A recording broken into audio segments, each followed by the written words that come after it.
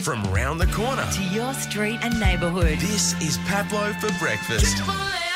We're catching up once again, as we do with our entertainment man on the ground, Jayden Forster. Of course, keep up to date with him at Celebrity Lane 1, Instagram and Twitter. Jayden, good morning. Good morning to you, Pablo, and today we start with a new development in the story of the shock death of Matthew Perry, of course, at the weekend. Just through in the past hour and a half or so, we now have an official statement from his former Friends co-stars. Of course, this being from the likes of David, Jennifer, Courtney, Lisa and Matt being Matt LeBlanc.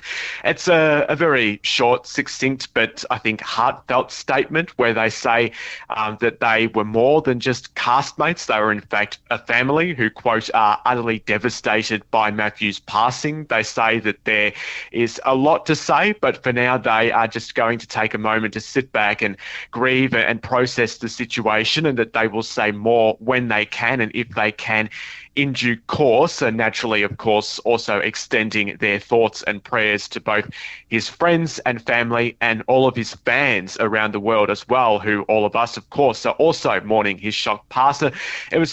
It was a really well-written statement. It's always very difficult from a PR point of view, I think, when you're in this situation and you have to try and put out a unified response that shares some sort of agreed sentiment from multiple people. But I think they did that really well. They said what was required, but they didn't say too much. And I think just quietly, they're probably very acutely aware of what is happening around them and the fact that this is much bigger than just the death of a legendary TV star. So that's the latest. We have the statement that we've been waiting for. Of course, more details to come in due course surrounding his official cause of death.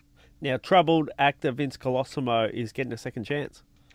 Yeah, obviously his legal woes have been quite well documented in recent times. We've spoken about them previously. It was only a matter of months ago when he was in court over those 169 unpaid speeding fines and unpaid tolls and more following a failed or positive roadside drug test prior to that. And before his most recent court appearance, he actually started volunteering with an anti-bullying charity, Bully Zero. And now that organisation is essentially giving him a second chance to some degree by appointing him as an ambassador for their organisation. And I can tell you exclusively this morning that is in fact an unpaid ambassadorship. So he'll be going out, as he is already, speaking about his childhood experiences with bullying at their events and whatnot. If you saw a current affair last night, you would have seen some footage of him doing that, and their chief executive there at Bully Zero is very much backing him 100%, saying that their focus is on what he can bring to the table through his past experiences rather than what's been going on previously.